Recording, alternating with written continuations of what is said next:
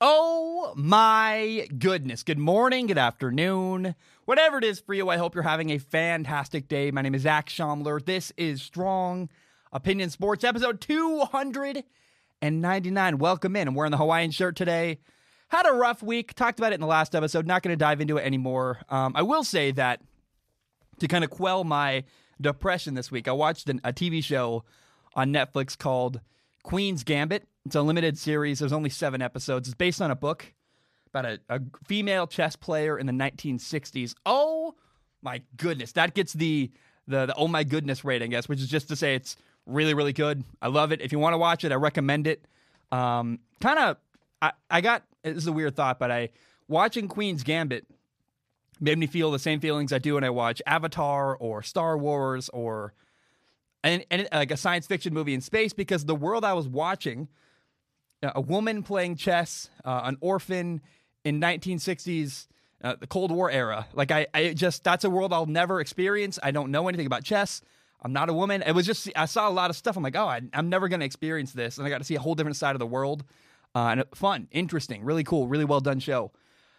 I am super excited for today's episode. We have one topic today that might be, it could be polarizing. Who knows? I want to start today with this, though. This is a story that made me very, very happy last night as I was sitting in front of my TV. You may or may not know, 2 weeks ago, in the opening game for Maryland, Taulia Tagovailoa had 3 interceptions. They lost really bad. They only scored 3 points. Maryland did. And I uniquely root for Taulia Tagovailoa. First of all, he's from the Tagovailoa family. And I think that, the Manning family gets a lot of love in the world of football. They're one of the more famous and prominent families in football. I think the Tagovailoa family is very, very criminally underrated. They are phenomenal. I really like them. They're good, warm people from Hawaii. They support their children. They moved to Alabama for Tua. They just seem like a really endearing, warm family. So anybody from their family, I like them. I root for them. There's a reason I wear Hawaiian shirts. I love Hawaiian culture, and I just am. I really, really like their family. I think they're awesome. Now, their little brother, Taulia, I think has somewhat of a difficult journey because he's Tua Tagovailoa's younger brother. Tua, top draft pick in the NFL, starting his first game on Sunday, by the way, for the Dolphins. It's a hard road. When your older brother is really famous and really successful, and you're doing the same thing your brother did, it's hard. People are going to compare Taulia his whole life and his whole career to Tua, and it's a brutal thing he's taken on. And so I actually, moving forward, when I talk about Taulia, I've introduced you to Taulia Tagovailoa. It's Tua's little brother. I don't want to reference his older brother ever again, or very rarely when I talk about Taulia, because everybody's going to be comparing them, and everybody's going to be talking about how he's Tua's little brother, and I want him to be Taulia rather than being Tua's little brother. If that makes sense. I feel for the guy. You may or may not know, 4 years ago, my younger brother died, committed suicide. And I just have a heart for little brothers. Younger brothers have a special place in my heart, especially a guy who I think has a hard journey ahead of him, being the younger brother of an uber successful dude. I feel for Taulia, and I gotta say, man, I was so excited watching the guy play on Friday night. So 2 weeks ago, Maryland's opening game, played horrible, had 3 interceptions, and I went, oh no. I'm rooting for this kid. I love the family. I love the older brother. I have a heart for his story. He's a younger brother, and he played badly. And I'm like, oh no. Is this going to go south? Is Taulia not going to work out at Maryland? I panicked a little bit, and this game was a good lesson. On Friday night, Maryland beat Minnesota 45-44 in overtime. Taulia had 5 touchdowns, 3 passing, 2 rushing, and this game is a great reminder why you cannot judge a player on just one game. It's just not a big enough sample size. If a player is amazing and kills it on one game, great. If a player is not good in one game, that's also okay, because it's just too limited of a sample size to judge a player. And I almost wonder if Taulia, tough matchup, maybe he was nervous in that first game. What I saw on Friday night against Minnesota, Taulia looked like a NFL quarterback. He had to throw a seam ball down the right, the right inside, right seam ball down the right at the end of the fourth quarter, like a back shoulder ball, perfect location. I went, wow, that's just a great throw. And I was really impressed with Talia, and I hope I'm saying the name right, Talia. So I've always said it, so I've heard it said, so I hope I'm saying his name right. And Maryland was down 38-21 at the beginning of the fourth quarter. They were down 17 points. And they came back, and they did it because of their quarterback, Talia Tagovailoa. That's awesome. That made me so happy. Really cool comeback. Minnesota missed the extra point in overtime to make would have been 45-45. As a result, Maryland wins because of that miss. And, oh, man, I just, been a roller coaster already. 2 weeks into Talia's career as a starting quarterback in college. Week 1, they get destroyed. And I went, oh, no. I was afraid. Is it going to go badly? And week 2, the second game of the year for Maryland, has given me a lot of hope. Oh, he'll be okay. We saw undeniable talent against Minnesota that I go, yeah, the Locksley, the head coach, Mike Locksley, the head coach of Maryland, was nothing but calm and fine. And after the bad start of the year, he's like, oh, Talia will be okay. No worries. He was very calm, cool, and collected, and unwaveringly supportive of Talia Tagovailoa, which is rare. I mean, really cool to see. And there's a reason for that, because Talia is really good. And what I saw against Minnesota, I go, this guy, clearly, decision-making, accuracy, talent, it's all there. It feels more like week 1 was a fluke, and this is who he really is, a really good quarterback, because week 1, missing throws, weird decisions. I just looked like a nervous quarterback, a nervous guy playing in his first game. Remember, he transferred from Alabama, and I want to keep following this story. Talia Tagovailoa, this kid who, a younger brother, from a great family, and a guy I'm rooting for, who his teammates seem to really, watch the body language on the sideline, how they interact. They rallied around Talia. They like him. They believe in him. And I just want to say that I saw what he did on Friday night against Minnesota and went, first of all, yes, that's awesome. I breathed a sigh of relief, and I feel really good, and I'm really excited to watch how Talia continues to progress as the year goes on. So that was awesome. Warmed my heart, made me very, very happy. Now, this next topic is a topic that, first of all, there's 2 reasons why I'm a little bit nervous about this topic. Number 1, there's a name that's hard to pronounce that I still am wrapping my brain around how to properly say it. And, it takes research, but even the research I've found, there's a lot of contrasting stuff I've heard. So there's a name that's hard to pronounce.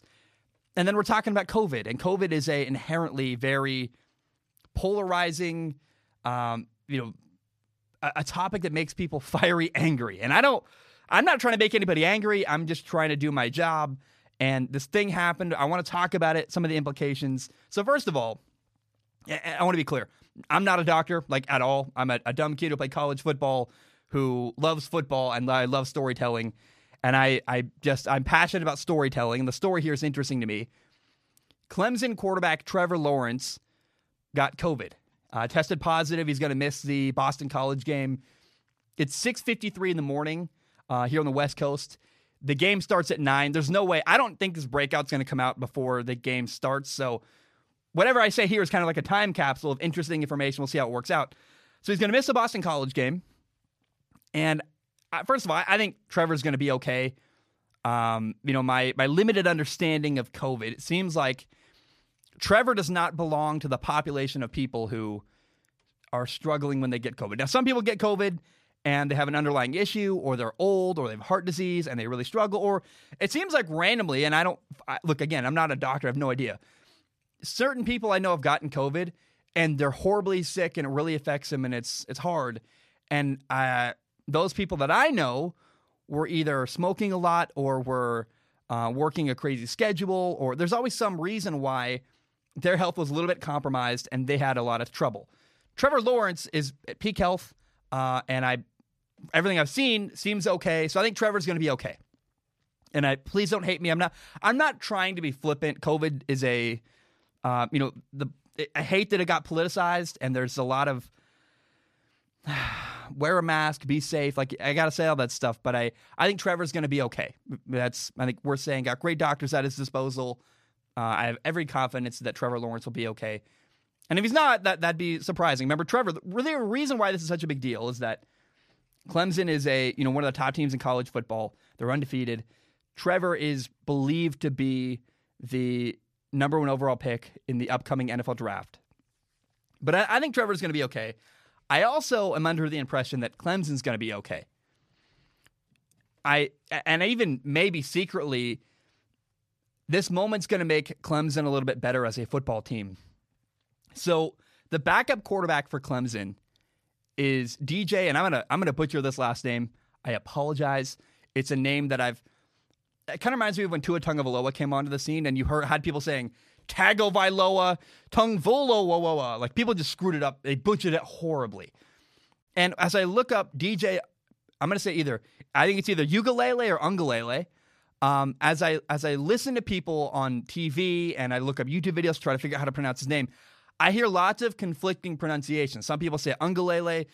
See people say ukulele. I've heard other people say like uigalele. I'm like, what's going on? So DJU, I have no idea how to say that last name. I apologize. I'm sure at some point I'll figure it out because he's a really good quarterback. He killed it in high school. He was a really top-rated high school prospect. He looks really good. He plays a little bit already coming off the bench and doing some interesting stuff for Clemson. I have every confidence that DJU is going to be incredible for Clemson. And whenever Trevor passes on, he's the next dude. And I actually think this is why the moment might be somewhat good for the Clemson football team. Yeah, it's unfortunate. You lost your quarterback. But you're playing a Boston College team this week who they're 4-2. They're not a slouch. But I think having DJ Ungalele play, we'll call him DJU, having DJ play in a game like this that matters, that's important, is actually valuable reps and valuable learning for him to do. He's going to be the guy next year when Trevor Lawrence presumably leaves the program. And so I think Clemson's going to be okay. They have a really good quarterback, DJ, stepping up to the plate now that Trevor's out for a game, at least a game. And I think that this is really valuable experience for DJU, playing in a good, meaningful game. I think he's going to play well. And I think long-term for the Clemson program, at least for next year, this is great because it lets their future quarterback have a game to get his nerves out. Then, next year when he's a starting quarterback, he'll be able to say, I already started a game in college. I'm okay. My nerves are gone. I've done this before. I've been here. I did well. So I think all around, I think it's actually somewhat of a net gain for Clemson. I am assuming they're going to win in like 2 hours when they play Boston College. And personally, I think I'm excited to watch DJU. Like from an ACC perspective, Boston College Clemson was probably not going to be this great game. Now it's way more interesting actually because Trevor Lawrence is out, and we're going to see this young, new quarterback play for Clemson. So I think everybody wins here except for Trevor Lawrence. He got COVID, which is unfortunate. Now, I want to shift gears to this. On Thursday Night Football, the Falcons beat the Carolina Panthers 25-17, and something weird happened as I looked at my notes from this game. I don't exactly know why, but it's weird that as I looked through my notes, most of the things I had to say were about the Carolina Panthers. And part of it is that I guess I genuinely find the Carolina Panthers a lot more interesting than the Falcons. Carolina's rebuilding. The Falcons fired their head coach. Their season appears to be over. One team is building, and I think the process of building a team is interesting. Where the Falcons they fired their coach, so they're at the end of whatever cycle they're on. They're going to need to hire a new guy. They'll be building next year. So I'm just not interested in the Falcons very much. And I will say this, for Falcons fans who want to hear about their team, here's what I have to say about the Falcons so far in this game. First of all, good win by them. Awesome, interesting. But what I want to say is I was 100% right about Todd Gurley. You remember the Rams released Todd Gurley, their running back. And I said that was a good move because they were overpaying Todd Gurley. He's had knee problems. He's not quite the same as he once was for a little flash in his career. But then I also said the Rams have to release Todd Gurley. They're paying him more than he deserves, and that's a bad deal for them. They got to get out of it. But I also said somebody's going to pick up Todd Gurley, and he's going to do well because Todd Gurley, in my opinion, still had something left in the tank. And right now, he's proving me very, very much right, where the dude has 8 touchdowns in 8 games so far this year. Now, he's a game ahead of everybody, so that the stats are skewed. But Todd Gurley's right now the 3rd leading rusher in the NFL. Now, the rest of the league will play week 8 and catch up to him, and probably a lot of people will pass him. But still, people that were like, Todd Gurley's washed up and terrible, they were totally wrong. Todd Gurley is catching the ball well. He's got 8 touchdowns. He is running well, making some good cuts. He's not like some superstar player, but he's got some solid football left in him. And so I'm happy to say that Todd Gurley was a good signing by the Falcons. It's working out. They got the running back they needed. He has helped them a little bit. And other than the mistake he made against the Lions last week, Todd Gurley's been a great signing for the Falcons. Now the Panthers, every chance I get, I try to talk about, because I know that not everybody hears everything I say. You know, people pick and choose, and some videos they watch, and some stuff they don't, and not everybody listens to the full podcast. I love everything the Carolina Panthers are doing. Their owner, David Tepper, is awesome. They hired this great coach, Matt Rule, a young guy who's got great energy, who cares about his players, who cares about doing things the right way. And he's rebuilt he rebuilt Temple, he rebuilt Baylor. I have every confidence he's going to rebuild the Carolina Panthers. So far, I'm seeing a lot of progress, and they're playing good football. And then they got this awesome offensive coordinator, the guy who helped Joe Burrow at LSU do what he did and win a Heisman Trophy, Joe Brady. He's the offensive coordinator there. And I love what the Panthers have done so far. And they've also done a really good job finding value in free agency and even on their roster. This new coaching staff has looked around, analyzed the roster and said, how can we use what we have effectively? They brought in a guy named Mike Davis, who no one had ever heard of. He got cut by some team in the NFC North last year, either I think the Lions, but maybe it's the Bears. Well, as Christian McCaffrey got hurt, Mike Davis really stepped up. He's playing well. He's catching passes. He's breaking tackles. Mike Davis is awesome. This running back for the Carolina Panthers.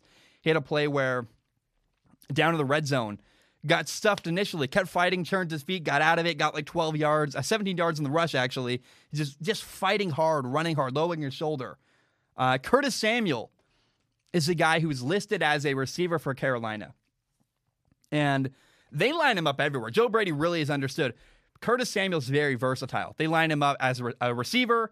He had 4 catches for 31 yards and a touchdown receiving on a flea flicker on Thursday night. The Panthers also at times line him up in the backfield. Literally, he plays running back sometimes and will run inside between the tackles and run really hard like a running back. You go, that dude's a receiver? He looks like he runs exactly like a running back. It's baffling and really cool. And he had another 3 carries for 23 yards and a second touchdown on Thursday against the Falcons. So Curtis Samuel, versatile, a guy they like. They signed Robbie Anderson. They brought him in from the New York Jets. And Robbie Anderson is a speedy deep threat, a guy who is known for stretching the field, but I thought in New York wasn't really known for anything other than running vertically. And the Carolina Panthers have challenged him. They're expanding his route tree. They're using his speed to do other things beyond just running in a straight line. I like what they're doing there. They also have a good weapon, DJ Moore at receiver. He had a great catch at the end of this game. So I really like the direction that the Panthers are headed in. They have this young defense, a lot of rookies. That's kind of a problem for them as they're still learning how to play defense. But another problem the Panthers have is that their offensive line gives up way too much pressure inside. And their young defensive tackle, their first-round pick, Derek Brown, is still learning. He's growing.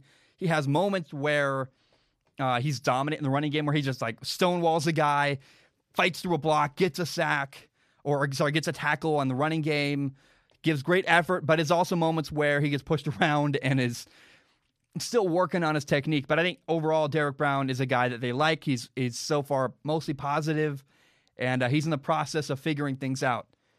And I love Thursday Night Football. I don't know that anybody watches Thursday Night Football. A lot of these games are bad. I remember the Dolphins and Jaguars. People are like, why is this a Thursday night game? And I think part of it is the NFL realizes that people are busy on Thursday night. They're not expecting to get gigantic ratings because not everybody's going to watch anyway.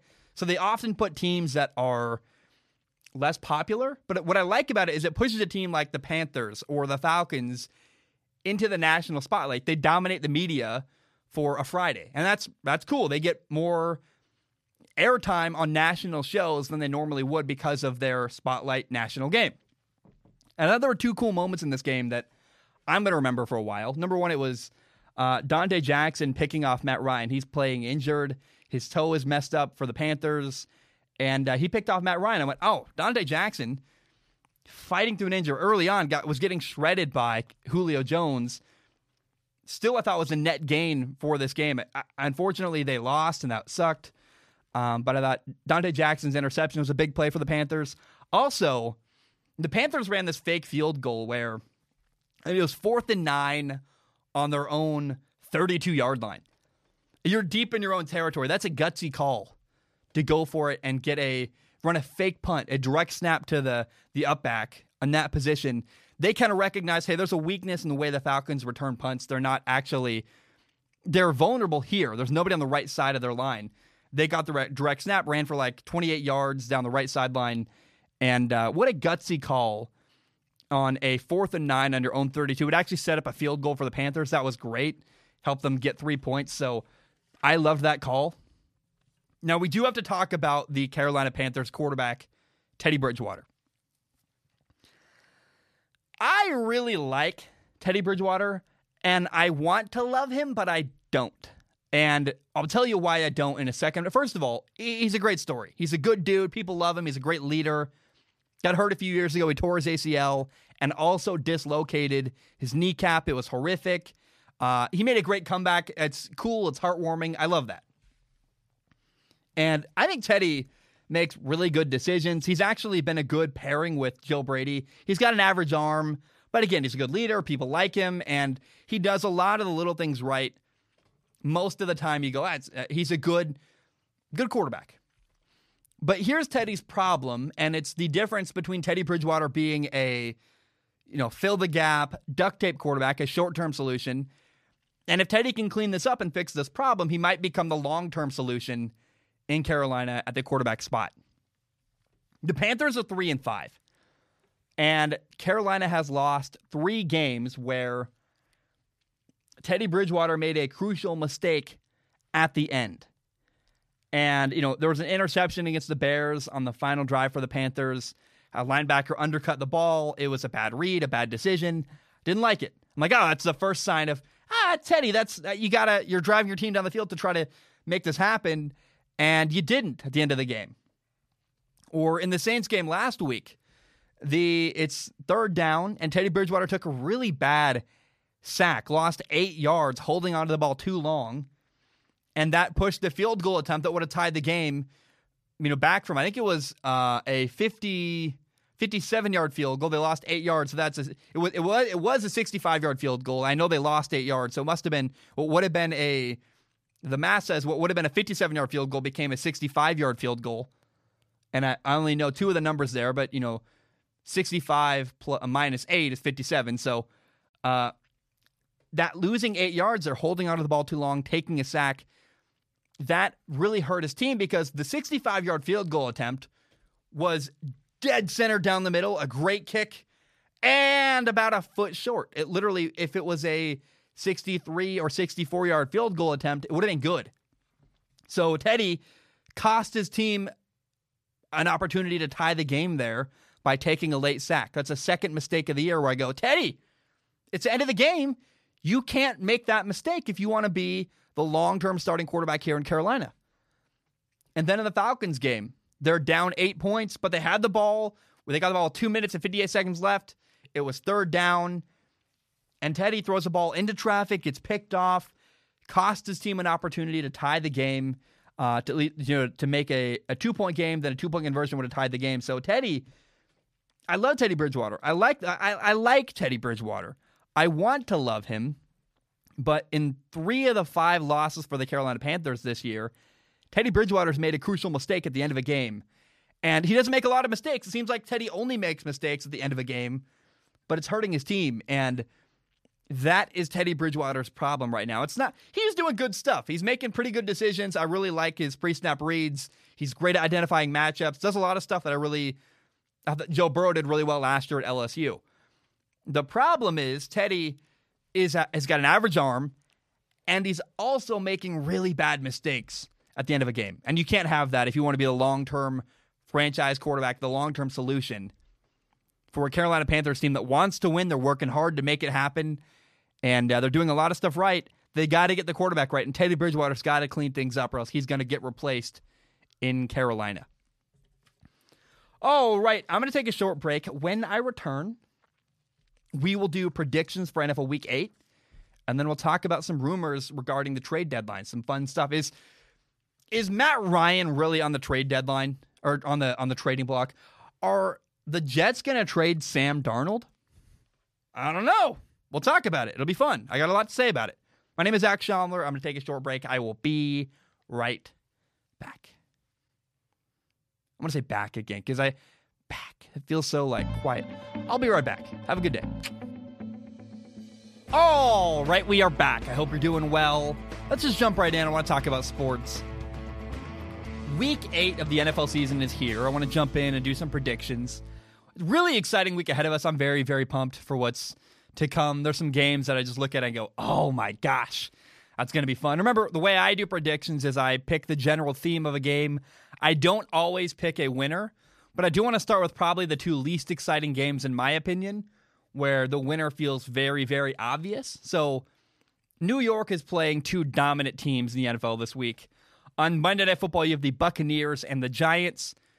That's Tom Brady, his loaded offense with a ton of weapons, a really good Buccaneers defense against the Giants, who are a team that is rebuilding. They do have an interesting young quarterback. Interesting because I'm not sure whether he's good or not yet. He's in limbo. We're waiting to see. I just need more, for me personally, to make a decision on whether Daniel Jones is going to work in the NFL or not. I just need a larger sample size and want more and more information. I'm going to be very interested to see how Daniel Jones handles what I look at as a very good Buccaneers defense. The question is, I think Daniel Jones might get shut down. They got a good pass rush. They have 2 really good corners. And I just wonder if Daniel Jones can make good decisions. I don't expect him to light anybody up, but can he take care of the ball? Is he going to have a turnover? No turnovers would be really great for Daniel Jones. If they lose, but Daniel Jones has no turnovers and plays a clean game, that'd be a really big win for them. But the Buccaneers should win this game very, very easily. Now, the New York Jets play the Kansas City Chiefs this week. The Chiefs should win easily as well. It's a total mismatch. It's one of the best teams in the NFL against one of the very worst teams in the NFL. And the Jets appear destined for the number 1 overall pick. They just are terrible. There's even rumors they're going to trade their starting quarterback, Sam Darnold. So I think, man, the Chiefs and Patrick Mahomes are so good.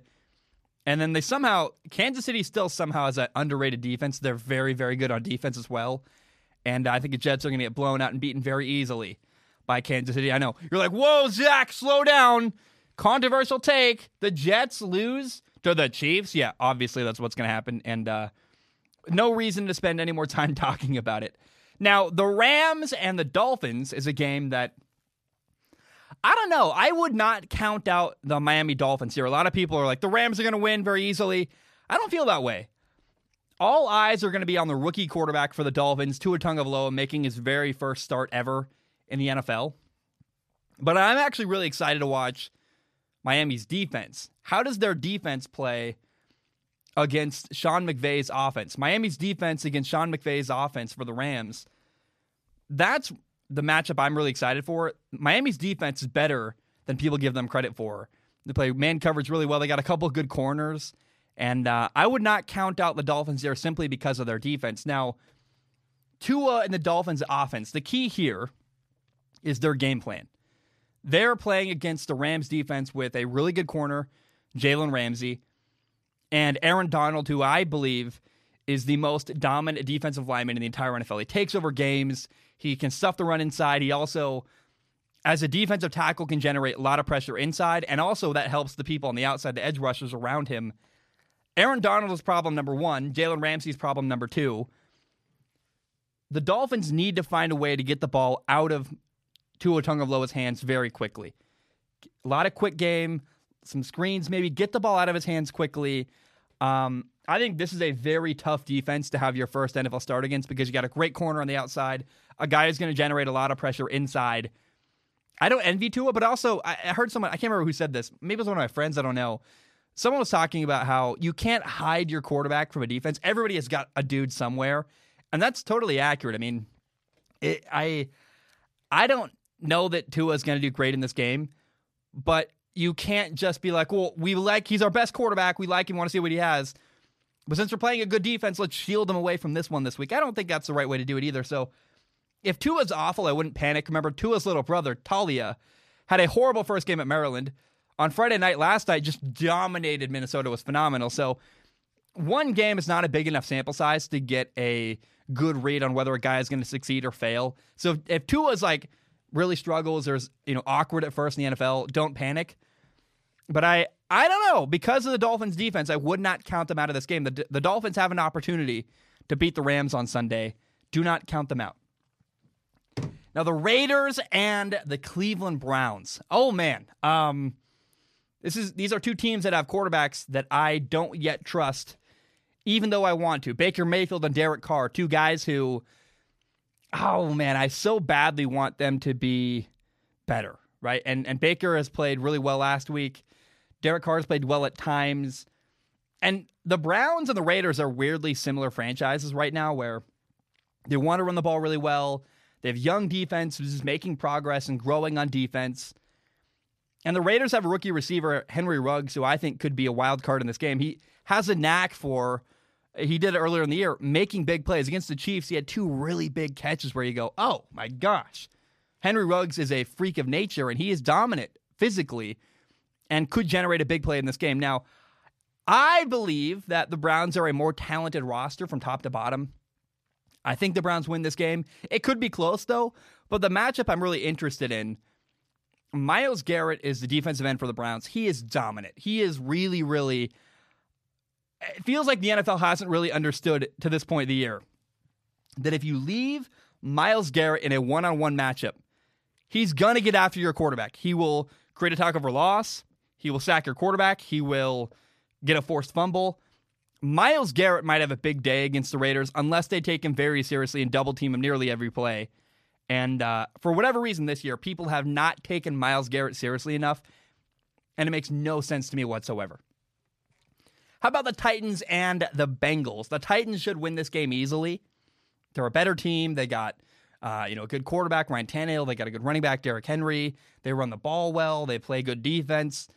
However, I believe the Titans win this game. I'm still excited to watch the Bengals rookie quarterback. Have I said Browns? The Titans, Bengals. I'm excited to watch the Bengals rookie quarterback, Joe Burrow, against this really good Titans defense. It's a good opportunity for Joe Burrow to grow and learn and get challenged by a good defense. So I believe the Tennessee Titans beat the Cincinnati Bengals on Sunday.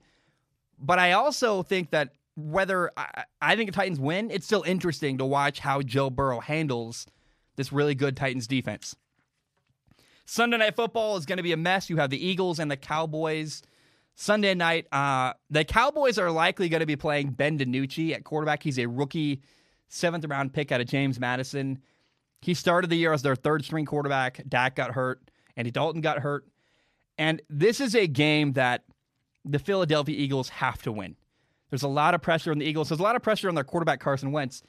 The Cowboys are a mess. You cannot lose this game to the Cowboys. They're awful. I think that the Eagles could run the ball really, really well in this game. The Cowboys' run defense is atrocious.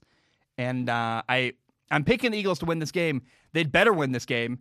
And if the Cowboys beat the Eagles on Sunday night, it's just it would compound that the NFC is even worse than I thought, right? It looks like the Cowboys are horrible. And if the Eagles are bad enough to lose to the terrible Cowboys, I just go, it's an endless rabbit hole of horrible, awful football. And it's just, the NFC East is a mess anyway. The Eagles cannot afford to lose to the Cowboys on Sunday Night Football. Now, the 49ers and the Seahawks, this game could go either way. I honestly wish this was the Sunday night game. It's a great matchup. Both teams are well coached. It's really Russell Wilson against the Kyle Shanahan-designed 49ers offense. I'm excited to watch that matchup. It's fun. It's interesting. The 49ers have a ton of injuries. And so I'm going to pick Seattle. For me personally, I look at this game and go, what could be the deciding factor late in this game? It's Russell Wilson. And I just believe in Russell Wilson here to elevate his team and win this game. And if you said, hey, who's going to win at the end? Last year, Russell Wilson made the 49ers games really, really close and really, really interesting when the 49ers were at full strength. This year, they're injured, they're hurt, they're not at full strength. The 49ers pass rush is not what it once was last year. And so I think the Seahawks win this game, But it's interesting. It feels like a coin toss. I'm going to go Seattle here simply because I buy into Russell Wilson taking over and dominating late in this game to make it happen. However, weird side note, for whatever reason, Seattle seems to just be just a team that doesn't know how to figure it out in the fourth quarter. Every time I watch Seattle in primetime, they make an odd mistake at the end of the fourth quarter that costs them the game, it feels like, or makes it really interesting and close for no reason. So it's a toss-up. I'm picking Seattle here simply because of Russell Wilson, but it's going to be a really fun, interesting game regardless. Now, the LA Chargers against the Denver Broncos. It's a AFC West divisional game. I'm so excited. It's going to be really, really fun. You have two young quarterbacks here, Justin Herbert against Drew Lock. That's the story here that's interesting. Both teams have good rosters, by the way. I think Justin Herbert's going to shine. I think Justin Herbert is probably the more talented quarterback here. And Drew Lock, I watched him play the Patriots, had 2 late interceptions. It's hard for me to have... I don't know. I have no idea who's going to win here. I'm excited to watch it. It feels like a toss-up where either team could win. But here's my prediction for this game. I don't know who's going to win this game. I do believe Justin Herbert lights up the stat sheet. He's going to be great. I would hope Drew Lock does. I don't know. It feels hit or miss. Remember, against the Patriots, the Broncos had 6 field goals. Like, it's just, they couldn't finish drives. Drew Lock had 2 interceptions late, which is just bad plays and bad decisions. And so here's my one prediction from this game I will make. I don't know which one it will be, but this game is going to be decided by a late mistake by one of these young quarterbacks. Whoever doesn't have the late mistake by a young quarterback is going to win this game between the Chargers and the Broncos. How about the Vikings and the Packers? Another divisional game, the NFC North this time. The Vikings and the Packers. This is a game the Packers should win. Should win. But should doesn't necessarily mean they will win. That's an important key there. I know Minnesota has problems. Their offense is embarrassing and it looks, just inept and really bad. Kirk Cousins is a problem. Has a name it's hard to say even. But Minnesota, for all their problems, they always have a good game plan on defense. That's the one thing you can count on is that Minnesota, even on games where they give up a lot of points, they always have a moment where I go, that's a great design on defense. That's a great scheme. That's a great blitz. That's a great this or that. So the matchup here to watch, obviously, in my opinion, is how Aaron Rodgers plays against Mike Zimmer's defense. The Vikings' really interesting, well-coached, and disciplined defense. But at the end of the day, I want you to ask yourself, I think the Packers win this game. Ask yourself this. Do you really think that a Kirk Cousins-led team has any opportunity and any chance to beat a really good Packers team led by Aaron Rodgers? I certainly have no confidence in Kirk Cousins in this moment. I don't know why you would. And so I think the Packers win by a lot here. But again, the best matchup here is Aaron Rodgers against that Vikings defense. And that's not saying much because I think that the opposite is just a bad matchup. I think Kirk Cousins might get horribly it might be bad here. Now I want to talk about the Ravens and the Pittsburgh Steelers. I want to come clean here. As I prepared this topic, I was thinking about the games this week, and you have here are the best games in my opinion this week. I have the Raiders-Browns should be really interesting. Feels like a coin toss. Chargers-Broncos should be really interesting. The Seahawks and the 49ers. What makes a good game, in my opinion, going in, is when I look at the matchup and I go, I don't know who's going to win. And when I think I don't know who's going to win, I go, I'm excited to watch that because I'm going to learn something and see hopefully something interesting that comes down to the wire. Last week, Titans-Steelers, I felt that way. And I thought that when I started preparing this topic, I was going to say, Ravens-Steelers is going to be a really good, really interesting game. One team is, 6-0. One team is 5-1. Like, oh yeah, a matchup that I don't know who's going to win. And then I thought about it more and more and more. And I actually think the Steelers win this game. I'm comfortable picking a winner here. I think the Steelers win. Here's why. The Steelers play the run better than any other defense in the NFL. The strength of the Steelers is stopping the run. The Steelers, in fact, they shut down Derrick Henry last week for the Tennessee Titans. I was like, how did you limit Derrick Henry to that few yards on that many carries. I went, wow, that's a big deal. And then I think about, I feel really strongly about I love the weapons the Steelers have. They have Chase Claypool, Juju Smith-Schuster, Deontay Johnson, who's really great after the catch, making people miss. James Washington is a receiver that makes good catches down the sideline. You have Eric Ebron, James Conner, Benny Snell, who's really made himself a whole new guy. The Ravens have Marcus Peters at corner, who's a guy that I think is really good, but he takes a lot of risks. And I think Big Ben could have a big day here. And this feels like a prove-it game for the Ravens quarterback Lamar Jackson. The Steelers are lined up to do really well here. They stop the run well. That's what the Ravens do. The strength is the Steelers have a really good offense. It makes a lot of plays. Lamar Jackson's got to step up in this game for the Ravens and win with his arm. I don't know that he can. I don't want to. I'm not trying to trash Lamar Jackson. I love Lamar. I think he's awesome.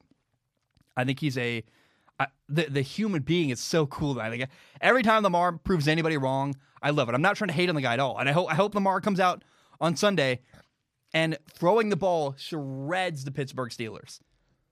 But it feels like this could be a moment where the matchup isn't good. And I guess what I'm saying here is we're going to learn a lot about Lamar Jackson. When the running game is taken away or when he's challenged in the running game a lot, can Lamar Jackson make plays with his arm late in a game to win and beat the Steelers on Sunday? That's what we will find out. That's what I can't wait to see. And I think the Steelers win this game. I'll say it out loud as I look at through the matchup, the way the Steelers play the run, their offensive weapons. I believe the Pittsburgh Steelers win this game. It'll be really fun to watch. I hope you do. And I have concern about Lamar Jackson.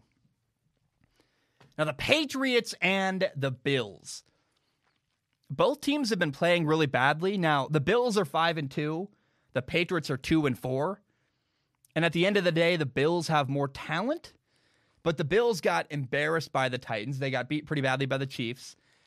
They played badly last week against the Jets and barely won. They had the Bills had 6 field goals last week to beat the Jets. They only won 18-12 or 18-10. I think 18-10. Yeah, I think 8 because the Jets were up 10-0. So the Bills beat the Jets 18-10 last week, and I went, that's not an impressive win at all. Like, they were supposed to clean things up, and they didn't. And I've been begging Buffalo to please run the ball, and they haven't repeatedly. So you do have the Patriots, Cam Newton coming off of a game with 3 interceptions. The Patriots do not have Julian Edelman, and I have no confidence in the Patriots offense. So I still believe the Bills are going to win this game. But I do say I hate betting against the Patriots. It makes me uncomfortable. So I'm going to pick the Bills here to win this game. Neither team has been very impressive recently, and it feels like two teams that have been trending downward, and it could go either way. But at the end of the day, the Bills have more talent. They should win. I guess maybe that's the angle here is the pressure's on Buffalo. They should win this game. The question is, will they? Especially, think about it. I'm sorry to stay on this game for a second, but in the AFC East, the Patriots have dominated for so stinking long. And people really, really, really want to see the Bills finally take control of this division. I don't know that they can. We'll find out. That's what this game is going to be about this week is, can the Bills beat their long-standing team that's the Patriots have dominated the Bills for a long, long time. Can the Bills get revenge and finally take out the Patriots? That's what I am curious to watch on Sunday. Now, the Colts and the Lions, I'm tentatively going to pick the Colts. They have a much better roster. But I always say this about the Lions, and it was proven right last week by the Falcons. And it was proven right we've seen this multiple times this year, where if you give the Lions opportunities, so the Lions beat the Cardinals, the Lions beat the Falcons last week on the last-second touchdown with 2 seconds left. If you give Detroit an opportunity to beat you, they will. They've done it time and time again. And the Colts quarterback, Phillip Rivers, has a frustrating habit of throwing boneheaded, bad, embarrassing interceptions in terrible moments.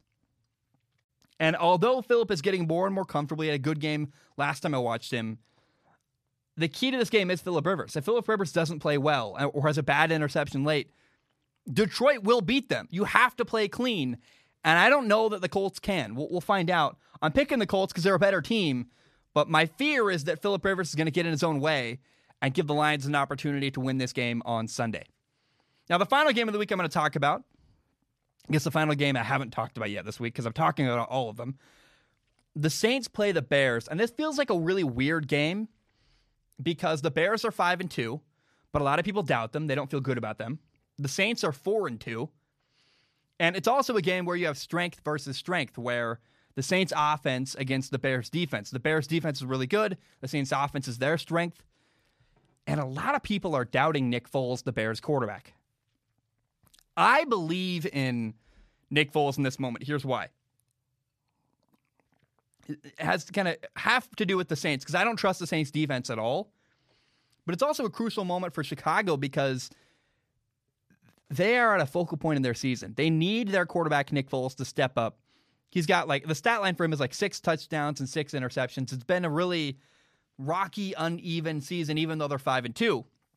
And so Nick Foles has got to make plays here. I think he can. I don't have a lot of confidence in the Saints defense. I believe in Nick Foles here. And it's also worth noting that the Saints have no Michael Thomas again. And the Saints barely beat the Panthers last week. And, without Michael Thomas, they barely beat the Panthers. I also got to recognize that the Bears defense is a lot better than what they're going to play. They played in Carolina. So I kind of see it that if the Bears offense can score 20 points or more, maybe more than 20 points, if the Bears offense can score 21 points or more, they can win this game because the Saints have given up more than 20 points every single game so far this year. I think the minimum is 24, actually. They gave up 24 to the Raiders, I believe. No, they scored 24. They gave up 34 to the Raiders. So my point here is that, remember when Derek Carr shredded the Saints? That was a moment where I went, I don't trust the Saints defense at all. And I look at Nick Foles and go, Nick Foles could do what Derek Carr did. So I'm picking the Bears to win this game simply because I don't trust the Saints defense. The Saints don't have Michael Thomas, and they're playing a good defense, Chicago, with Khalil Mack, who can generate a lot of pressure against Drew Brees and cause Drew Brees a lot of problems. So the Bears will beat the Saints on Sunday. Those are all my picks. Hope you enjoyed them. I'm going to take a short break. When I return, I need to take a minute to let my mouth reset. We'll talk about NFL trade rumors. The trade deadline is coming up. Is Sam Darnold going to get traded by the Jets? We'll talk about it. My name is Zach Schomler. I'm taking a short break. I will be right back. All right, we are back. I want to start by asking you guys a question. You may or may not know the answer to this. I'm looking for something for my girlfriend, and I want to just give the internet this question so you guys can answer if you have it. Is there anywhere else to buy Baja Blast other than at Taco Bell? Can you buy cans of Baja Blast? I heard Walmart maybe, but I don't know. And I'm going to look at Walmart after I record this because I want to get her something that, nice that she'll really appreciate and is touching and meaningful to her. And that, Baja Blast is literally her favorite thing. But I don't know if they sell it anywhere. And I'll check Walmart. I've heard maybe Walmart has it.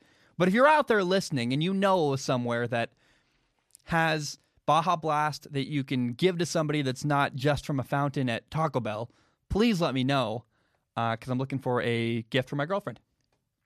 Now, I want to talk about NFL trade rumors because the NFL trade deadline is on Tuesday, November 3rd. It's coming up rapidly.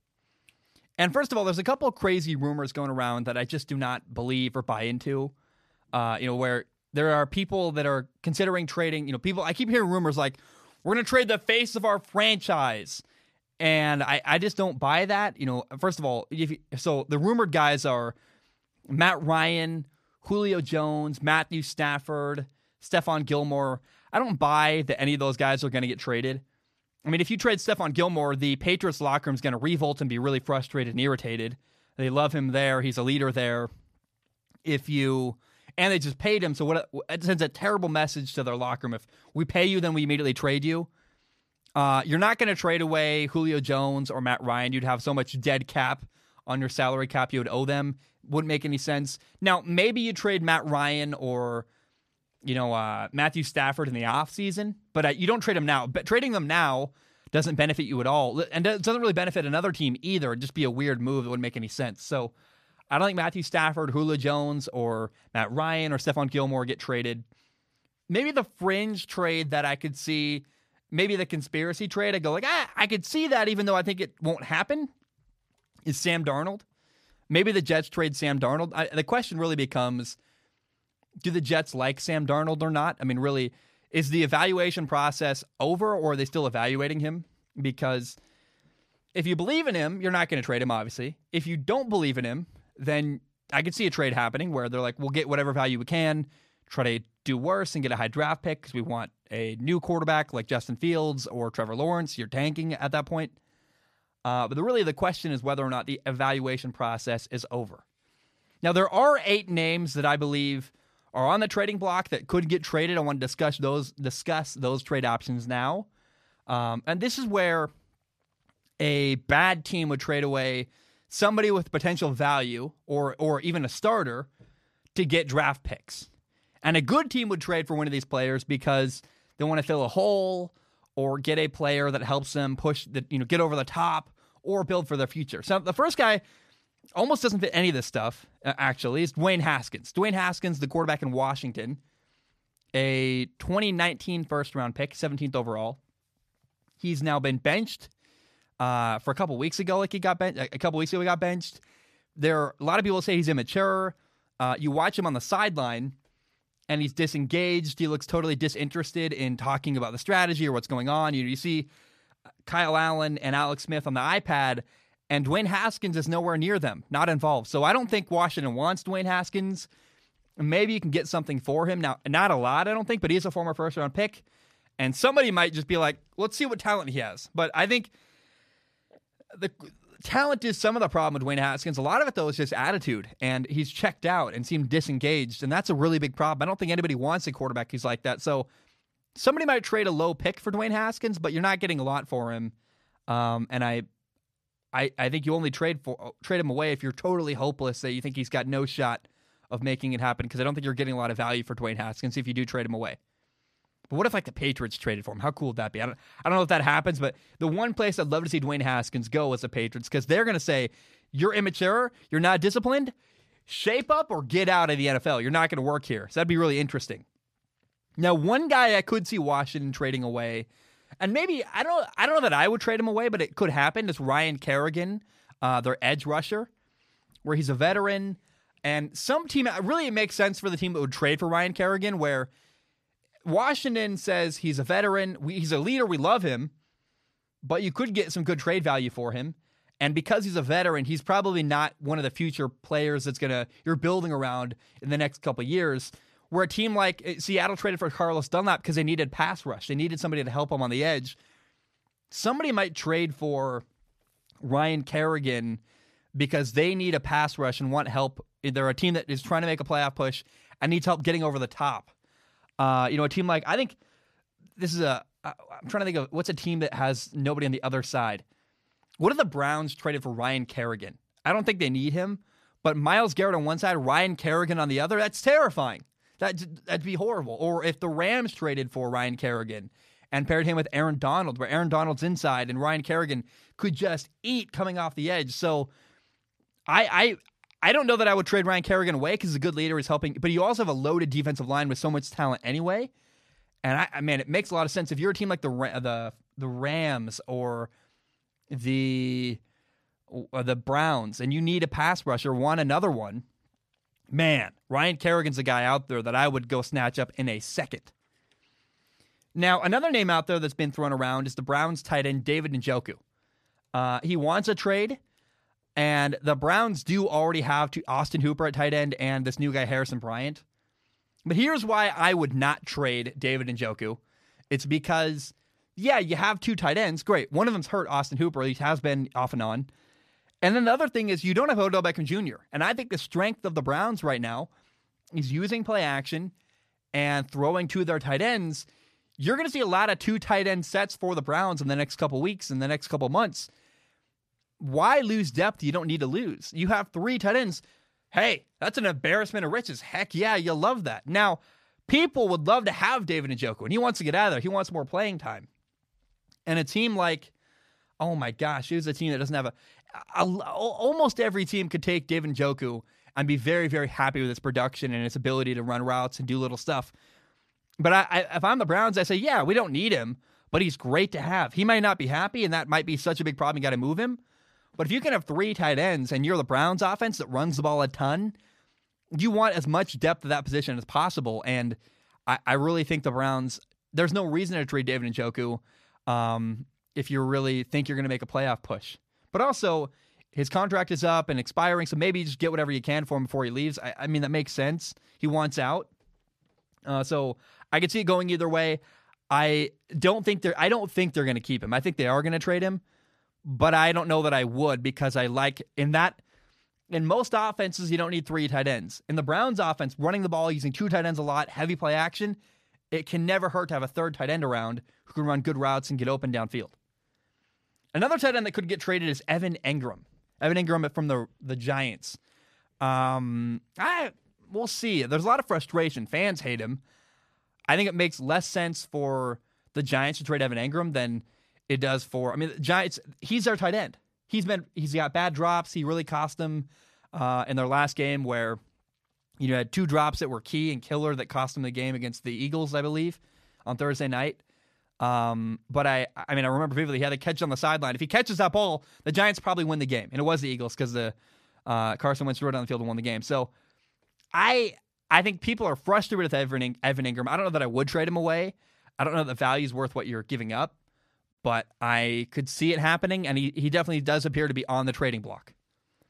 Now, John Ross is a potential trading block player for the Cincinnati Bengals. He's a receiver. He's a former first-round pick. He's really fast and has been incredibly disappointing his entire career. It's not working. It hasn't worked at all. John Ross has had next to no impact in Cincinnati his entire career. Looks like a bust at this point with injuries and ineffectiveness. But I think here's why someone might trade for him. Team like the Patriots have no weapons at receiver. And I don't know that, I really doubt that John Ross is the answer to their problems. But somebody who's more desperate at receiver than the Cincinnati Bengals, who have T. Higgins and AJ Green and a couple other interesting players. A team that could benefit from a receiver might trade for John Ross, just like throwing a dart at a dartboard, hoping it lands, and the bullet, what's that when you hit center? What's the word when you hit the center of the dartboard? I don't remember the word here. A bullseye. You're throwing darts at a dartboard, hoping with your eyes closed you hit a bullseye. Maybe John Ross, you bring him in, he's really speedy, you can work things around and fit his skill set. Maybe you can get something out of John Ross. I'm not confident you can, but a team that's desperate enough might make a trade based on he's really physically gifted, and we think we can fit him into our offense and build around his skill set and do something good with him. You think that Kyle Shanahan couldn't find a way to use his obvious physical talent to do something successful? That's the scariest place that he could go is the 49ers. If the 49ers got John Ross and they use him in their fly sweeps and they run the ball with him and get the ball in his hands, because that's what you got to do. Get the ball in John Ross's hands. The problem is doing that and maybe you have to run the ball with him. I don't know. But if anybody should trade for John Ross, it actually is, now that they say it out loud, it is the 49ers, because Kyle Shanahan could design specific plays to take advantage of his blinding speed. He's really elusive, too. He had a play in the preseason a couple years ago where he caught a ball along the sideline, like it did a 360, may have been missed and scored a touchdown. Too bad it was a preseason game. It didn't count. But I think if anyone's going to trade for John Ross, it actually should be the 49ers, because they could use him really effectively. Now, Jets linebacker Avery Williamson appears to be on the trading block. If the price is right, I don't see why not. He fits well with, I believe the Steelers are a team that would be a good fit with him based on their defense. The Jets want a top draft pick. They're happy with losing, I would believe. And if you can get good value for Avery Williamson, you might as well pull the trigger. It makes sense to me. That trade, totally get it. Now, the Falcons have 2 people I think are on the trading block. I would trade away Takk technically, but Takk McKinley. He's a former first-round pick. I really question Takk McKinley's love of the game. When I watch guys like, Chase Young, Joey Bosa, Nick Bosa, there's a lot of players around the league in the pass rushing game that you hear guys talk about hand fighting, and especially after a game, you'll see people talk about, their technique. And among defensive linemen in the NFL, there's a lot of sharing and a lot of talk of ideas. And it's like, hey, well, I'm trying to help you get paid too, because you're not competing against other defensive ends the same way. Maybe you are, but they help each other a lot. If you ask questions, if you ask Joey Bosa a question and you're another defensive end, he's pretty inclined, even if you're on the other team, to help you. Takk McKinley it seems like, has never ever asked anybody for help with his technique because his technique is awful. He's been really ineffective. He's hurt a lot. His effort is subpar. I would trade away Takk McKinley, and I don't know that anybody wants Takk McKinley. He's a former first-round pick. You might get something for him. Just people, again, some people, really good teams, throw darts at a dartboard hoping to get a bullseye, and maybe you can turn this guy who's really physically gifted into a good pass rusher by teaching him how to play. But Takk McKinley, I don't know, was self-motivated enough to do that because to this point, his technique is problematic. And I don't know why you trading for him would suddenly change his whole mindset. I mean, he's now self-motivated and is going to work hard to change who he is and become a better player. Self-motivation is very important, and I don't know that Takk McKinley has very much of it. I mean, he's obviously physically gifted. He's built way bigger than me. He'd kick my butt, but I'm concerned about technique with Takk McKinley. Now, the final guy I want to talk about is the Falcons center, Alex Mack. People say this trade makes sense because they have a replacement on their roster already, a young guy that could step in and play center. And a team that needs help on the offensive line could trade for Alex Mack and instantly be better. And I think a team like the Bears, for example, are 5-2. They could use help on their offensive line.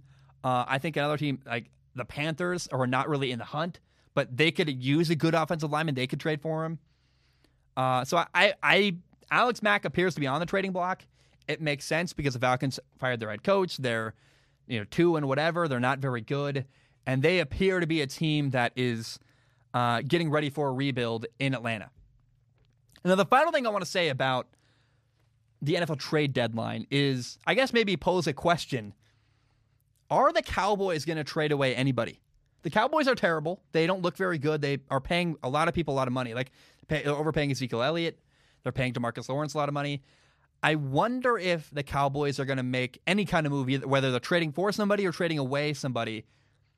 Do the Cowboys make any kind of move with the NFL trade deadline? That's what I'm really curious to find out. Do they trade for a quarterback? Do they trade away a guy they're paying a lot of money and maybe overpaying? Do they make any moves at the trade deadline that's interesting? Because the Cowboys are terrible, and I'm just fascinated with what they can do. Because I look at the Cowboys and go, I kind of am perplexed. I go, I don't know how to solve that problem. It's like a puzzle with a bunch of pieces that you lost, and you're like, you literally can't solve this puzzle even if you had even if every piece in front of you was put together, it still wouldn't have enough pieces. It's just a mess. I don't know how you solve the Cowboys, and I'm curious if they make any kind of move, it'd be noteworthy and interesting, in my opinion. All right, guys, that's all I have. Thank you so very much for tuning in.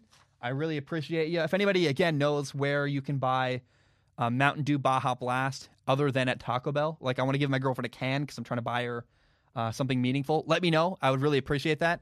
Otherwise, have a great day. Enjoy football today. Have a great day. I love you so much. We'll talk about a lot of fun stuff on Monday. I got a new plan this week for how I'm approaching the show, and I feel very good about it. So look for a lot of content this week. I've done a lot of soul searching, and my grandpa died, and that was a hard moment for me. But I think actually, to some degree, it kind of shook me to the core and maybe changed a lot of fundamental things I've been doing. I think it made the show better, weirdly enough. So love you. Have a great day. Ba-dum-bum. Bam. We are